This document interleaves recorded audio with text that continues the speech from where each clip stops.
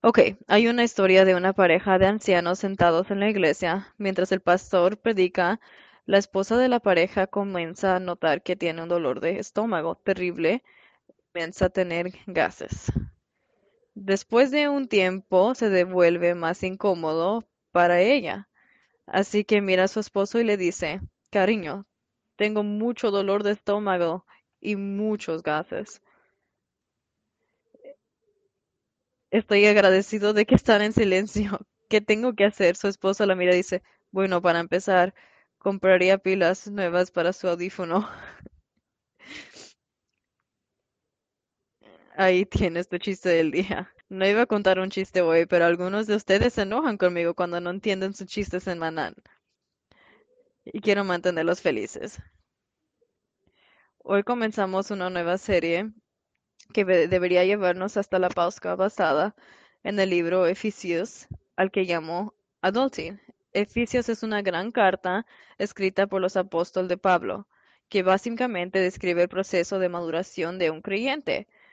Ahora la historia de cómo llegó Pablo a la ciudad de Efeso es bastante interesante. Puedes ir a leer sobre eso en Hechos capítulo 19. Era una ciudad enorme. En este momento fue el epicentro del culto de la mayoría de los dioses griegos y romanos. Y durante más de 2 años, Pablo tuvo una presencia ministerial realmente efectiva allí. Y muchas personas se convirtieron en seguidores de Jesús debido al ministerio del Pablo en esta ciudad. Sin embargo, algunas de los judíos no les gustó el hecho de que estaba predicando a los gentiles porque los gentiles se estaban salvados, así que trataron de matarlo. Finalmente fue arrestado en Roma, pero en lugar de ser encarcelado, fue puesto bajo arresto domiciliario. Entonces, en otras palabras, lo pusieron en cuarentena. Imagina cómo sería estar en cuarentena en tu casa y nunca poder ir a ningún lado. Es bueno que vamos esto. Amén.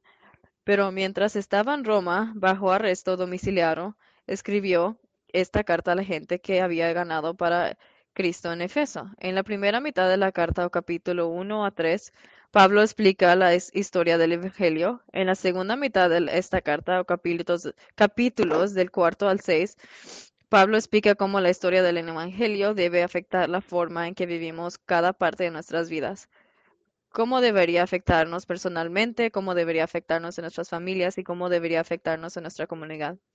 Entonces empecemos. Si tiene su Biblia, la aplicación de la Biblia, continúe y vaya al capítulo 1 de Efesios. Vamos a leer los primeros 14 versículos de este capítulo. Luego dividiremos Efesios capítulo 1, comenzando en el versículo 1. Si no tiene su Biblia o la aplicación de la Biblia, puede hacer un seguimiento en las pantallas. Si necesitas una Biblia, puede recoger una gratis después del servicio yendo al hub. Los tenemos en inglés y español. Aquí vamos. Efesios 1:1. Esta carta es de Pablo, el Hijo por la voluntad de Dios para ser apóstol de Cristo Jesús. Le escribió al pueblo santo de Dios en Efeso, quienes son fieles seguidores de Cristo Jesús. Que Dios nuestro Padre y el Señor Jesucristo les dan gracia y paz. Toda alabanza a Dios, el Padre de nuestro Señor Jesucristo, que nos ha bendecido con bendición espiritual en los lugares celestiales, porque estamos unidos con Cristo. Aún antes de crear el mundo, Dios nos amó y nos escogió en Cristo para que fuéramos santos y sin mancha a sus ojos. Versículo 5. Dios decidió de antemano adoptarnos en su propia familia al traernos a sí mismo por medio de Jesucristo. Esto es lo que quería hacer y le producía un gran placer. Así que alabamos a Dios por la gloriosa gracia que ha derramado sobre nosotros que pertenecemos a su amado Hijo. Él es tan rico en bondad y gracia que compró nuestra libertad con la sangre de su Hijo y perdonó nuestros pecados. 8. Él ha derramado sobre todos nosotros su bondad junta con toda sabiduría e inteligencia. Dios nos ha revelado ahora su misteriosa voluntad con respecto a Cristo y que es cumplir su propio buen plan. Y este es el plan a su tiempo. Él reunirá todo bajo la autoridad de Cristo, todo lo que hay en los cielos y en la tierra. Además, porque estamos unidos en Cristo, hemos recibido una herencia en Dios, porque Él escogió nosotros de antemano, y Él hace que todo funcione de acuerdo a su plan. 12. El propósito de Dios era que nosotros, los judíos, que fuimos los primeros en confiar en Cristo, diéramos alabanza y gloria a Dios.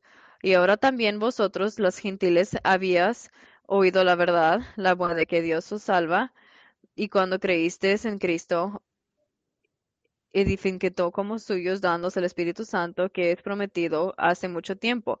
El Espíritu es la garantía de Dios de que nos dará la herencia que prometió y nos ha comprado para que seamos su propio pueblo. Hizo esto para que lo alabemos y lo glorifiquemos. Llamo a este mensaje el significado de todo.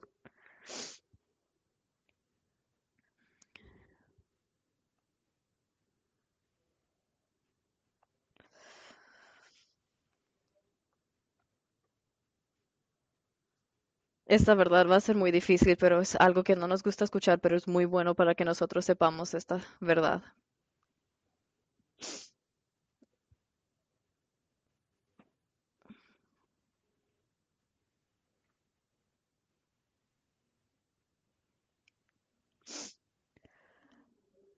Hace unos años se realizó una encuesta y se hizo la pregunta, ¿cuál es el significado de la vida?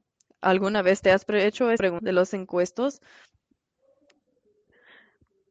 el 61% dijo que el propósito principal de la vida es el disfrute y la autosatisfacción. Del total de respuestas dadas, el 61% dijo disfrute y autosatisfacción. Sorprendente, el 50% de los que se identificaron como cristianos nacidos de nuevo dijeron exactamente lo mismo. El propósito de la vida es el disfrute y la autosatisfacción.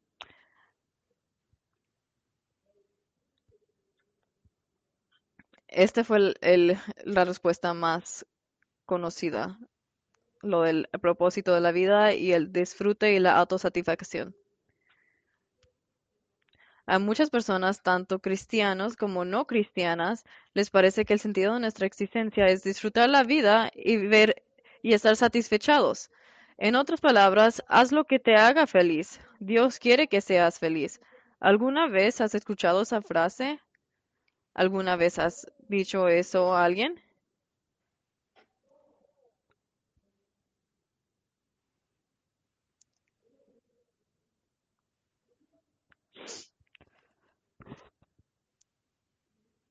Hace unas semanas mi esposa y yo estábamos viendo un programa de telerrealidad y este segmento había una mujer en particular que estaba teniendo problemas en su matrimonio. Su plan era dejar a su esposo y lo siguió con las palabras, Dios quiere que yo sea feliz y yo no soy feliz. Entonces, ¿es este el sentido de la vida? El verdadero significado de la vida para otros es ser felices, disfrutar la vida y estar satisfechos. Quiero decir que suena bien. Parece que es lo que Dios quiere, pero es verdad, es por eso que estamos aquí, es por eso que Dios nos creó. Mirando el panorama general, Dios nos puso en esta tierra simplemente para disfrutar de la vida y estar satisfechos, porque según las estadísticas, la mayoría de la gente cree eso que es cierto, cristiano o no. Ellos creen que es por eso que estamos aquí. Si estás familiarizado con la historia de americanos, es posible que haya oído hablar de una mujer llamada Hetty Green. Hetty Green está en el libro de Guinness de los récords mundiales como la mayor avara de Estados Unidos. Un avaro es alguien conocido por acumular riquezas y gastar lo menos posible. Y esa era Hetty. Cuando murió en 1916 dejó un valor patrimonial de más de 100 millones de dólares.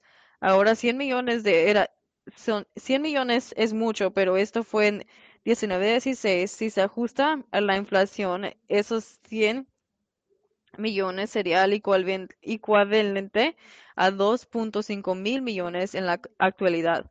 Entonces era extremadamente rica. Pero Hetty Green era tan barata que como comía avena fría, porque era demasiado caro calentar el agua para calentarla. Usaba un solo vestido todos los días y lo reemplazaban cuando se gastaba.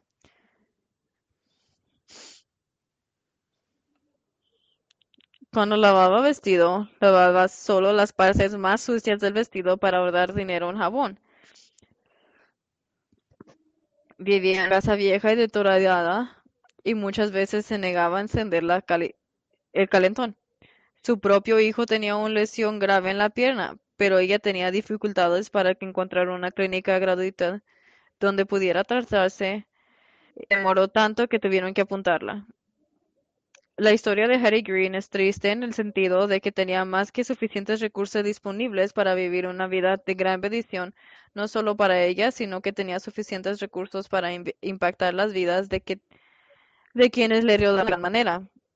Realmente haber dejado una gran huella en este mundo y hacer una gran diferencia. Pero en cambio, así es como ella recordaba. Y no ella sufrió, también quienes la rodeaban. Ahora escuchamos una historia como esa y pensamos, qué tontería. ¿Quién haría algo así? Pero a decir verdad, si fuéramos más honestos con nosotros mismos, muchos de los que estamos aquí hoy en esta sala, e incluso diría que muchas personas que miran en línea, somos culpables de esto mismo. No con la riqueza física, por así decirlo. Quiero decir, no creo que nadie aquí tenga una cuenta bancaria de 2.5 mil millones.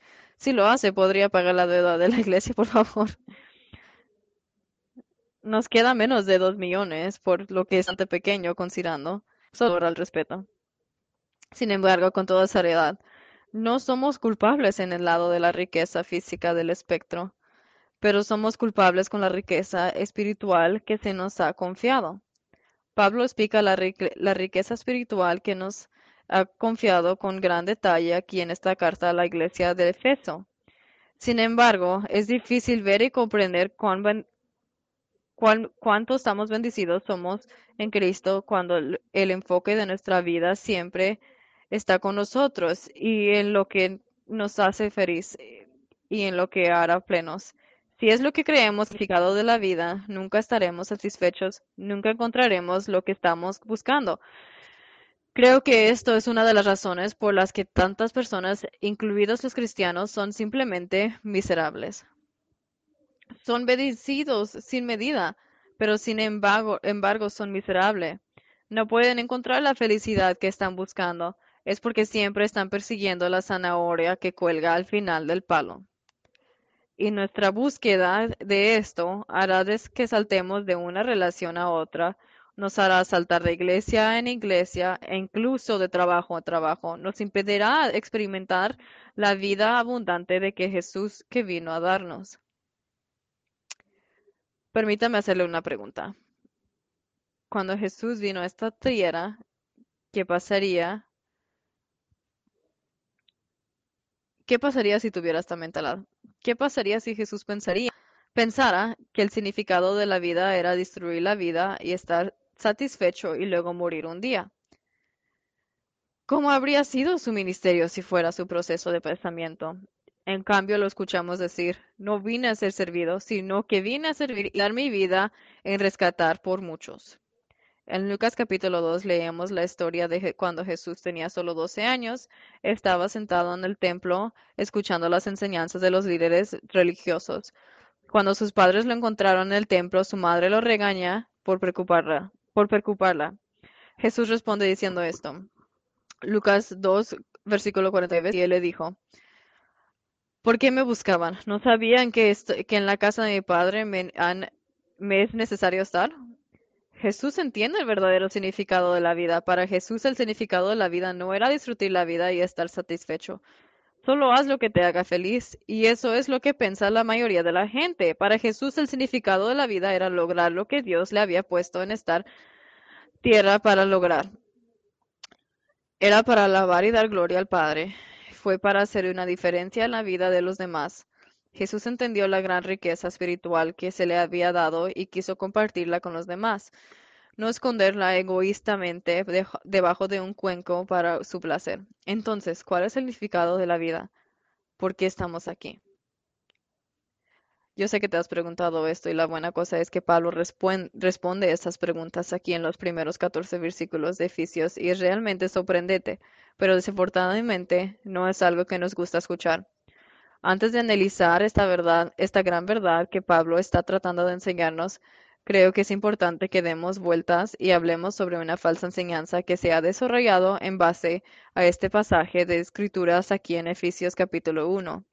Es algo que se llama predestinación. Tal vez hayas oído hablar de eso. Para ellos que no han oído hablar de ella, básicamente la creencia de la predestinación y quiero abordar esto porque porque me he encontrado con muchas personas que creen esto, en la creencia de que Dios elige quién se va a salvar y quién no se va a salvar, perderse antes de que nazcan. Entonces, en otras palabras, su decisión de aceptar a Cristo o no aceptar a Cristo no importa, porque de todos modos en su decisión, tu destino estaba predispuesto antes de que nacieras. Puedes vivir como quieras, puedes hacer lo que quieras, nada de eso importa. Esa es la enseñanza de la predestinación.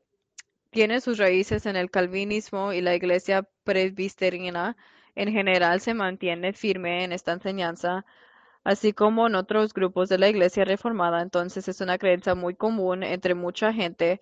Esto tendría sentido porque tantas personas creen que el propósito de la vida es disfrute y la autosatisfacción.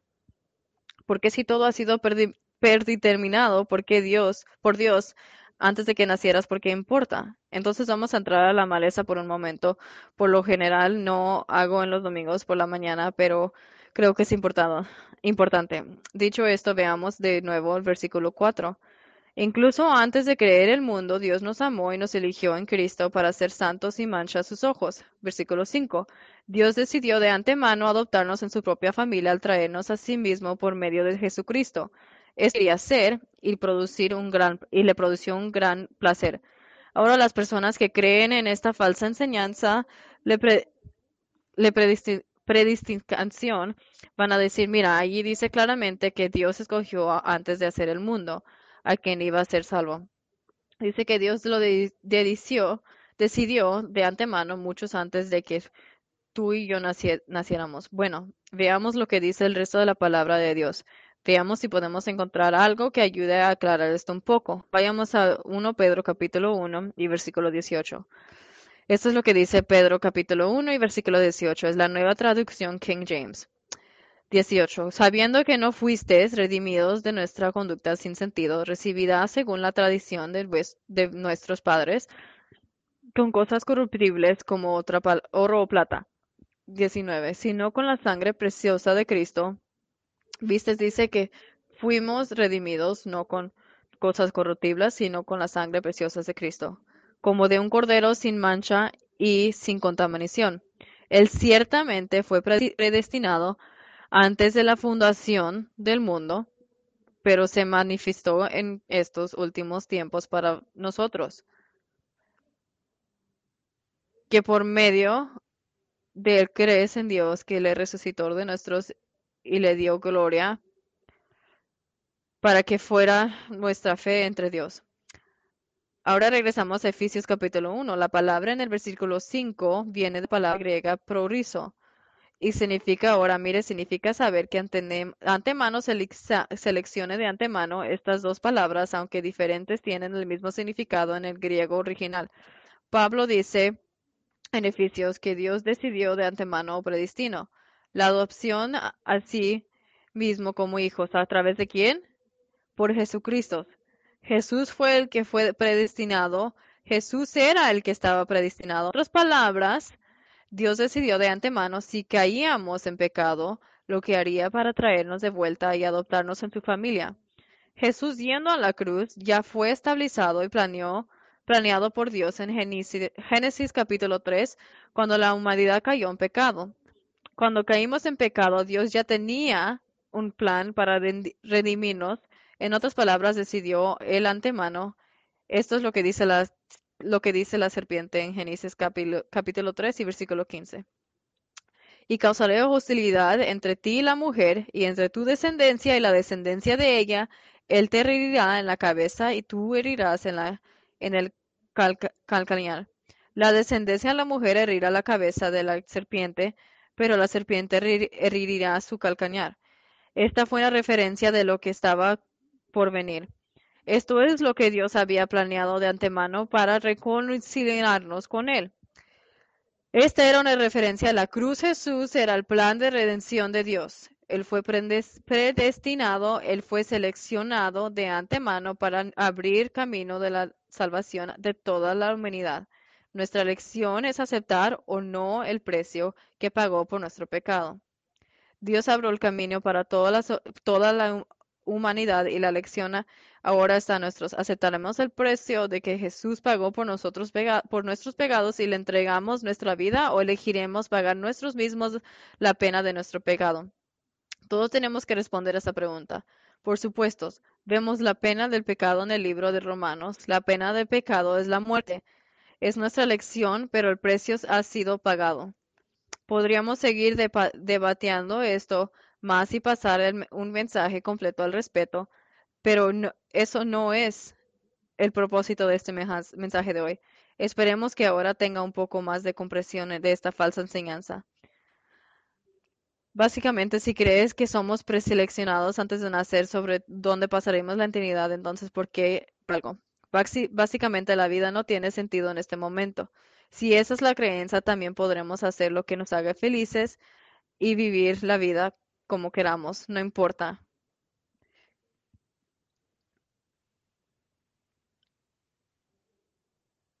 Con todo eso dicho, Pablo está tratando de decidirla, encuentra en el versículo, lea los versículos y luego juntemos todos. Dios decidió antemano adoptarnos en su propia familia al traernos a sí mismo por medio de Jesucristo. Esto es lo que quería hacer y lo produciría en un gran placer. Así que alabemos a Dios por la gloriosa gracia que ha derramado sobre nosotros, que pertenecemos a su amado Hijo. Pablo dice,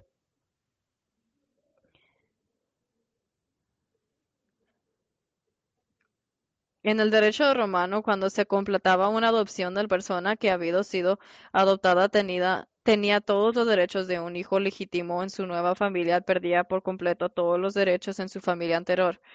A los ojos de la ley, se convirtió en persona nueva. Todas sus deudas y obligaciones, relaciones con su familia exterior fueron canceladas como si nunca no hubiera existido. Cuando elegimos ser parte de la familia de Dios, a través de Jesús somos adoptados como hijos o adoptados como hijas. Segundo Corintios capítulo 5 y versículos 17 dice, de modo que si alguno está en nueva criatura, lo viejo ha pasado. He aquí ha llegado lo nuevo. Nos convertimos en una persona nueva a los ojos de Dios y todo esto es para hacer lo que hacemos, lo que vemos en el versículo 6. Así que alabamos, todo esto es lo que vemos en el versículo 6. Así que alabamos a Dios por la gloriosa gracia que ha derramado sobre nosotros, los que somos su amado Hijo. Hemos sido creados por Dios, no solo para dar la vida y encontrar santificación, hemos sido creados por Dios para alabar y darle gloria. Es la verdad fundamental que todos debemos entender. Perder esto es perder la razón por qué estamos en esta tierra. Si creo que estoy en esta tierra para mi placer, nunca encontraré la verdadera felicidad que deseo. Mira Apocalipsis capítulo 4 y versículo 9. Y ahora mira esto, es lo que dice.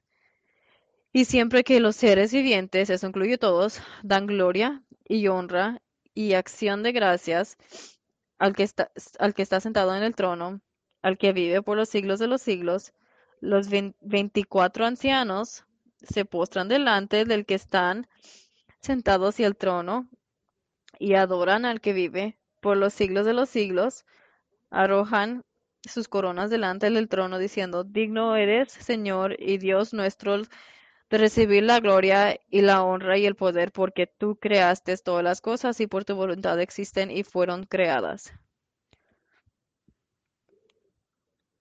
Nota el último verso, por tu voluntad existieron y fueron creados por voluntad de Dios, y yo fuimos creados, existimos para esto. Esta es la razón por qué lo que estamos aquí, es porque estamos tú y yo aquí.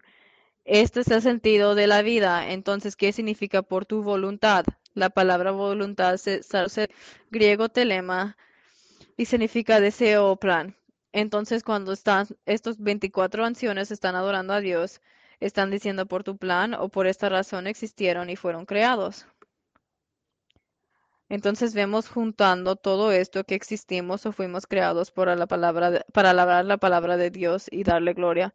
Ese es el sentido de la vida y la verdadera realización de la verdadera felicidad solo se encuentra alabando a Dios y dándole gloria. Porque por eso fuimos creados. No lo encontrarás en ningún otro lugar. No fui puesto en esta tierra para perseguir y dar placer. El mundo te dice que así es como encontrarás la felicidad. Pero si has vivido lo suficiente, sabes que es una mentira. Fui puesto en esta tierra para complacer a Dios, para dar gloria a Dios. Este es el mensaje que Pablo está tratando de transmitir. Según las escrituras, existo para darle gloria a Dios, existo para agarrar a mi Padre que está en los cielos. Ahora esta verdad realmente nos molesta a algunos de nosotros. No queremos escuchar eso. Nos gusta pensar que el mundo gira a nuestro alrededor, que el propósito de vida es buscar las cosas que me agradan, pero el resultado de perseguir las cosas que deseo es nunca encontrar lo que realmente busco y quiero.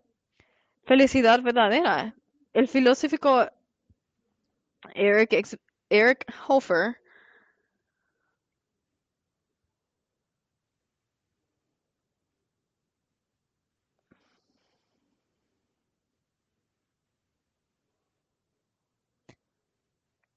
él escribió: la búsqueda de la felicidad es una de las principales fuentes de infelicidad.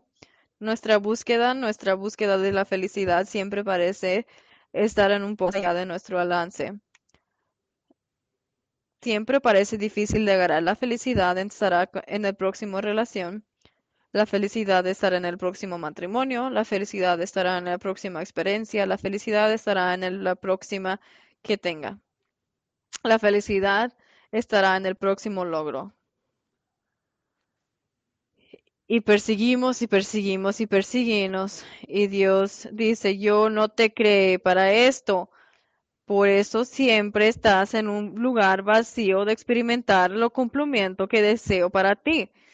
Yo los creé para alabarme y darme gloria y solo allí encontrará la verdadera felicidad. Por ejemplo, decimos cosas así. Si me caso, seré feliz. Entonces nos casamos.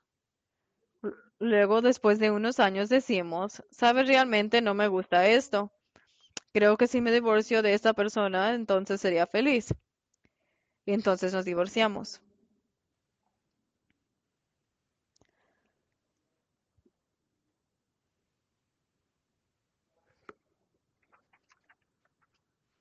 Dios nunca te diseñó la persona de que te casaste para estar feliz.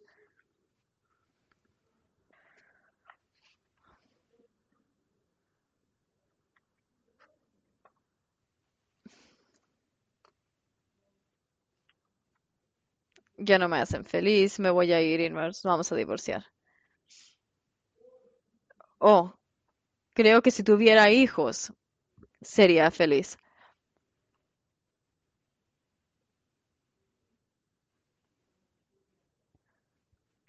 Pero luego llegan los hijos y luego dices, si deshacerme de estos niños, entonces sería feliz. Necesito hacer esto, necesito hacer esto. Creo que una aventura me haría feliz. Creo que hacer esto me haría feliz. Y Dios está criando, yo no te creé para nada de eso. Sigues buscando lo que seas en los lugares equivocados y solo se puede encontrar en mí. Verás, cuando buscamos cumplir el propósito para el que Dios nos creó, que es glorificando, honrando, encontraremos la feliz, no de buscarlo, sino buscarlo a él a él, porque ahora nuestra vida está en equilibrios.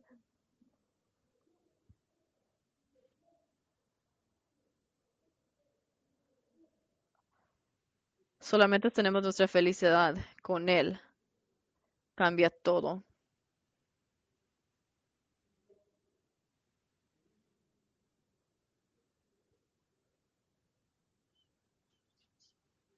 Cuando hacemos lo que Dios quiere, vamos a encontrar la felicidad.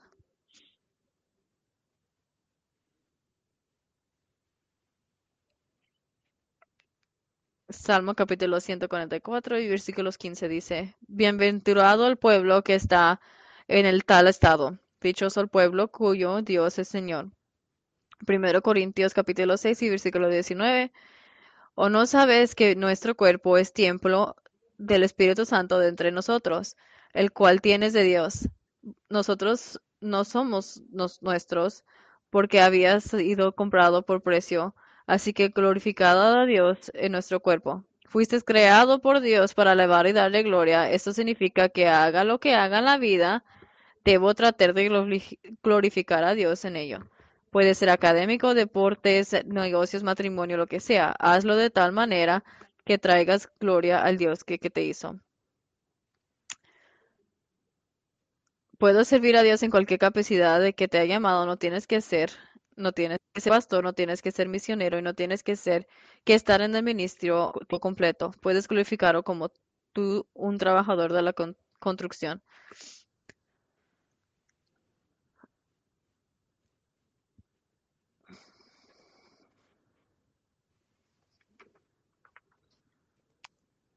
Lo que sea, tú nomás hazlo para traer a Dios y glorificarlo.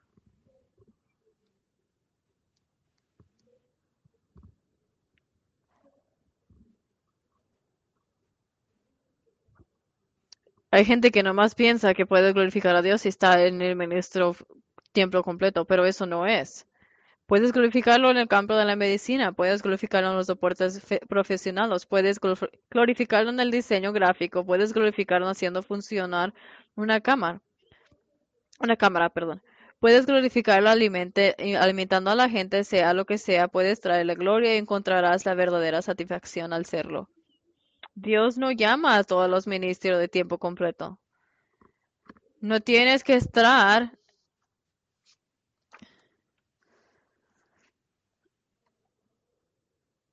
si todos serían pastores, serían,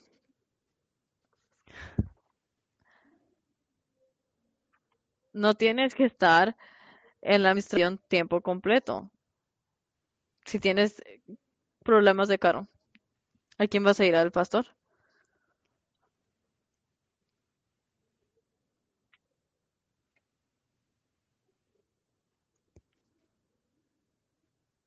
Si tienes problemas con todo, ¿con quién quieres hablar? ¿Con el pastor? Por supuesto que no. Lo que necesitas es un único cristiano honesto que viva para glorificar a Dios, porque no tiene idea de lo que sucedió abajo de este capo. Traen gloria arreglando autos mantenidos con el camino y lo hacen con integridad y honestidad. Eso es honorando a Dios en lo que estás haciendo. Y ahí es donde vas a ver toda la certificación que estás buscando. ¿Qué pasa si estás enferma? ¿Vas a ir a un mecánico de autos si estás enfermo? Por supuesto que no. Vas a buscar un buen médico que está usando su vida para glorificar a Dios, dan gloria a Dios al ayudar a las personas que están enfermas y lo hacen con integridad y honestidad. ¿Qué sucede si necesita ayuda con los impuestos? ¿Vas a hacer una cita con tu médico? Por supuesto que no. Vas a buscar un contador. Creo que entiendes mi punto. Verás, tu misión en cualquier cosa que hagas es traer gloria y honor a Dios. No importa si estás realizando una cirugía cerebral, limpiando autos, empacando comestibles o haciendo el balance de una chequera. Lo hace para la gloria y el honor de Dios y cuando lo haga encontraría la verdadera relación y felicidad. Todos estamos buscando, encontraremos el verdadero significado de la vida.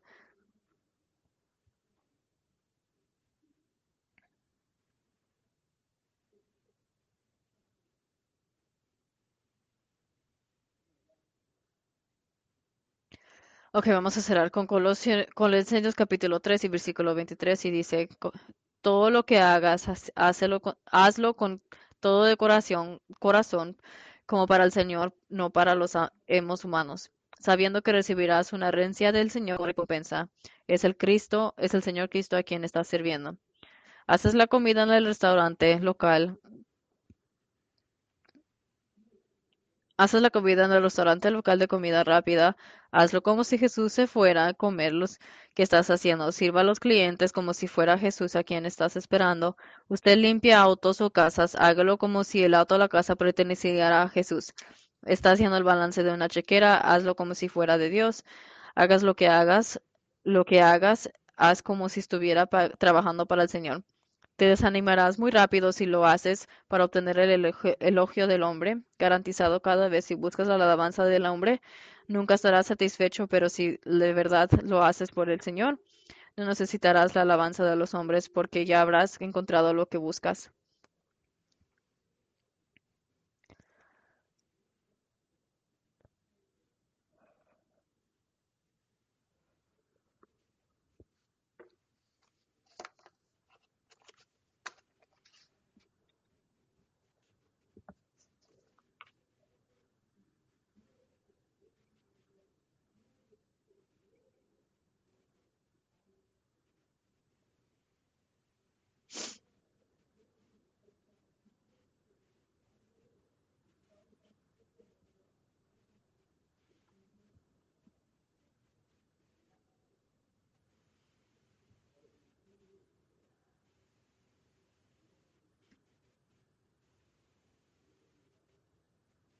Si lo haces para el Señor, no vas a ocupar esa felicidad o diciendo a un hombre que quedó muy bien para usted porque tú estás haciéndolo para el Señor, no para otra gente.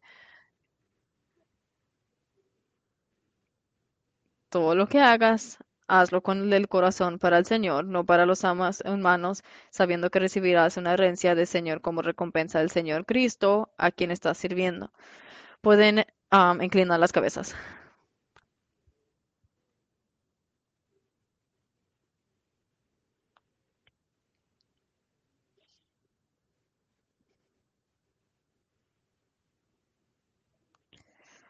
Mucha gente que está aquí cuando salga de hoy van a ver al mundo diferente, van a cambiar cómo piensan, van a pensar en ti diferente y van a empezar a alabar y glorificarte, Señor. Y van a poder encontrar lo que sí necesitan, lo que están buscando, porque tú por eso nos creaste. Entonces, Señor, yo te pido que por favor me hagas que ellos empiecen a pensar que este mensaje no es algo que que no podemos caminar de aquí sin pensar que nos acá.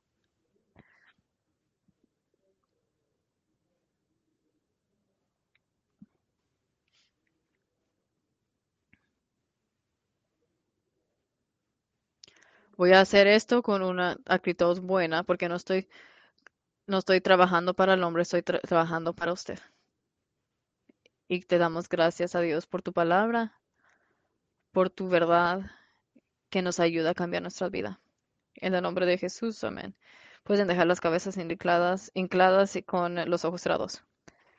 Nunca voy a cerrar un servicio sin darte un tiempo para poder cambiar tu vida. Y yo siento que mucha gente aquí tiene que cambiar la vida con él, con Jesús.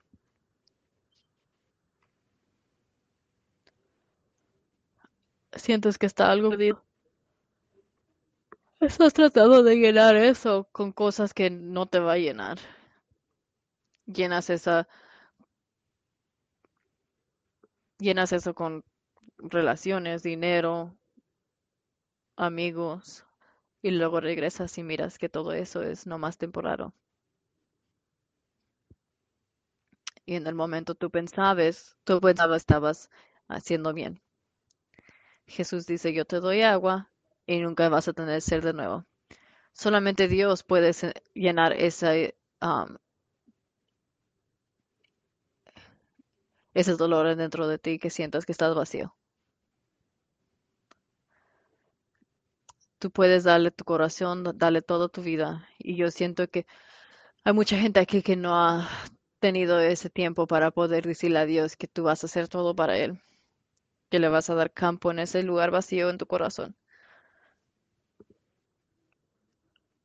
Si usted necesita eso y ocupa que oremos juntos, levante la mano cuando contemos a tres.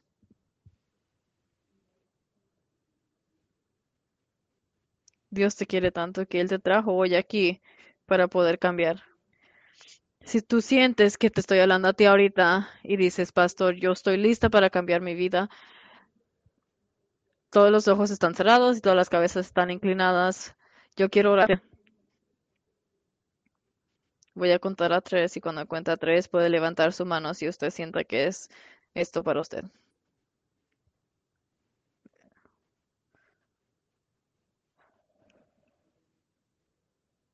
Si estás listo para dar tu vida a Dios, estás lista para confesar tus pecados, este es tu momento. En el número tres puedes levantar las manos. Uno, dos, tres. Puede levantar las manos si sienten que usted ocupa en esta oración.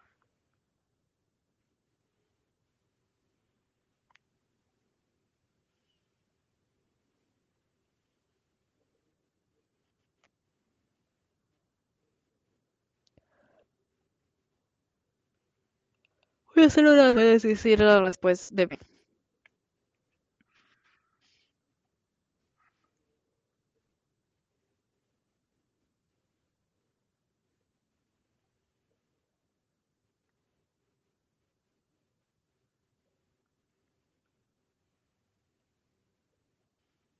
Cuando dices esto, le estás hablando a Dios de tu corazón.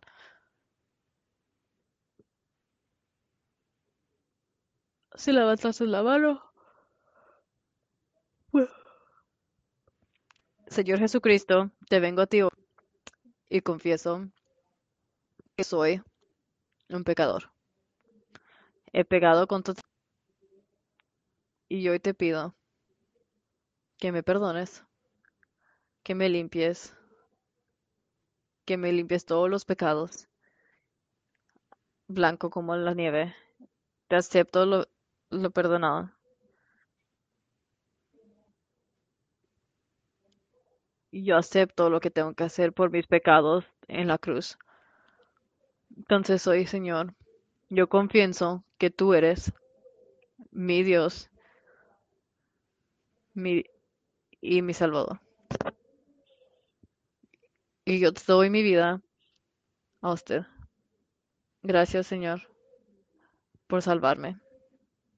Gracias, Jesús, por mandándome bien. En el nombre de Jesús. Y todos dicen, amén.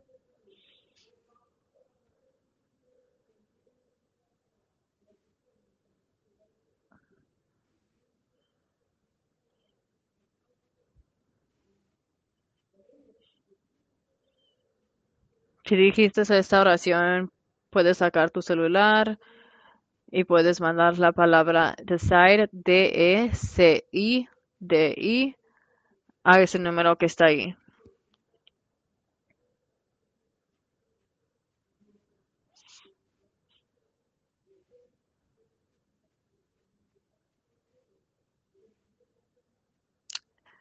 Si llenas esta información para 30 días, vas a agarrar un mensaje todos los días explicando los devocionales de 30 días para usted. Puedes cancelar cuando quieras, pero es una cosa muy bonita que puedes hacer. Si no tienes un teléfono, también hay una tarjeta que puedes llenar y lo puedes dejar en el home.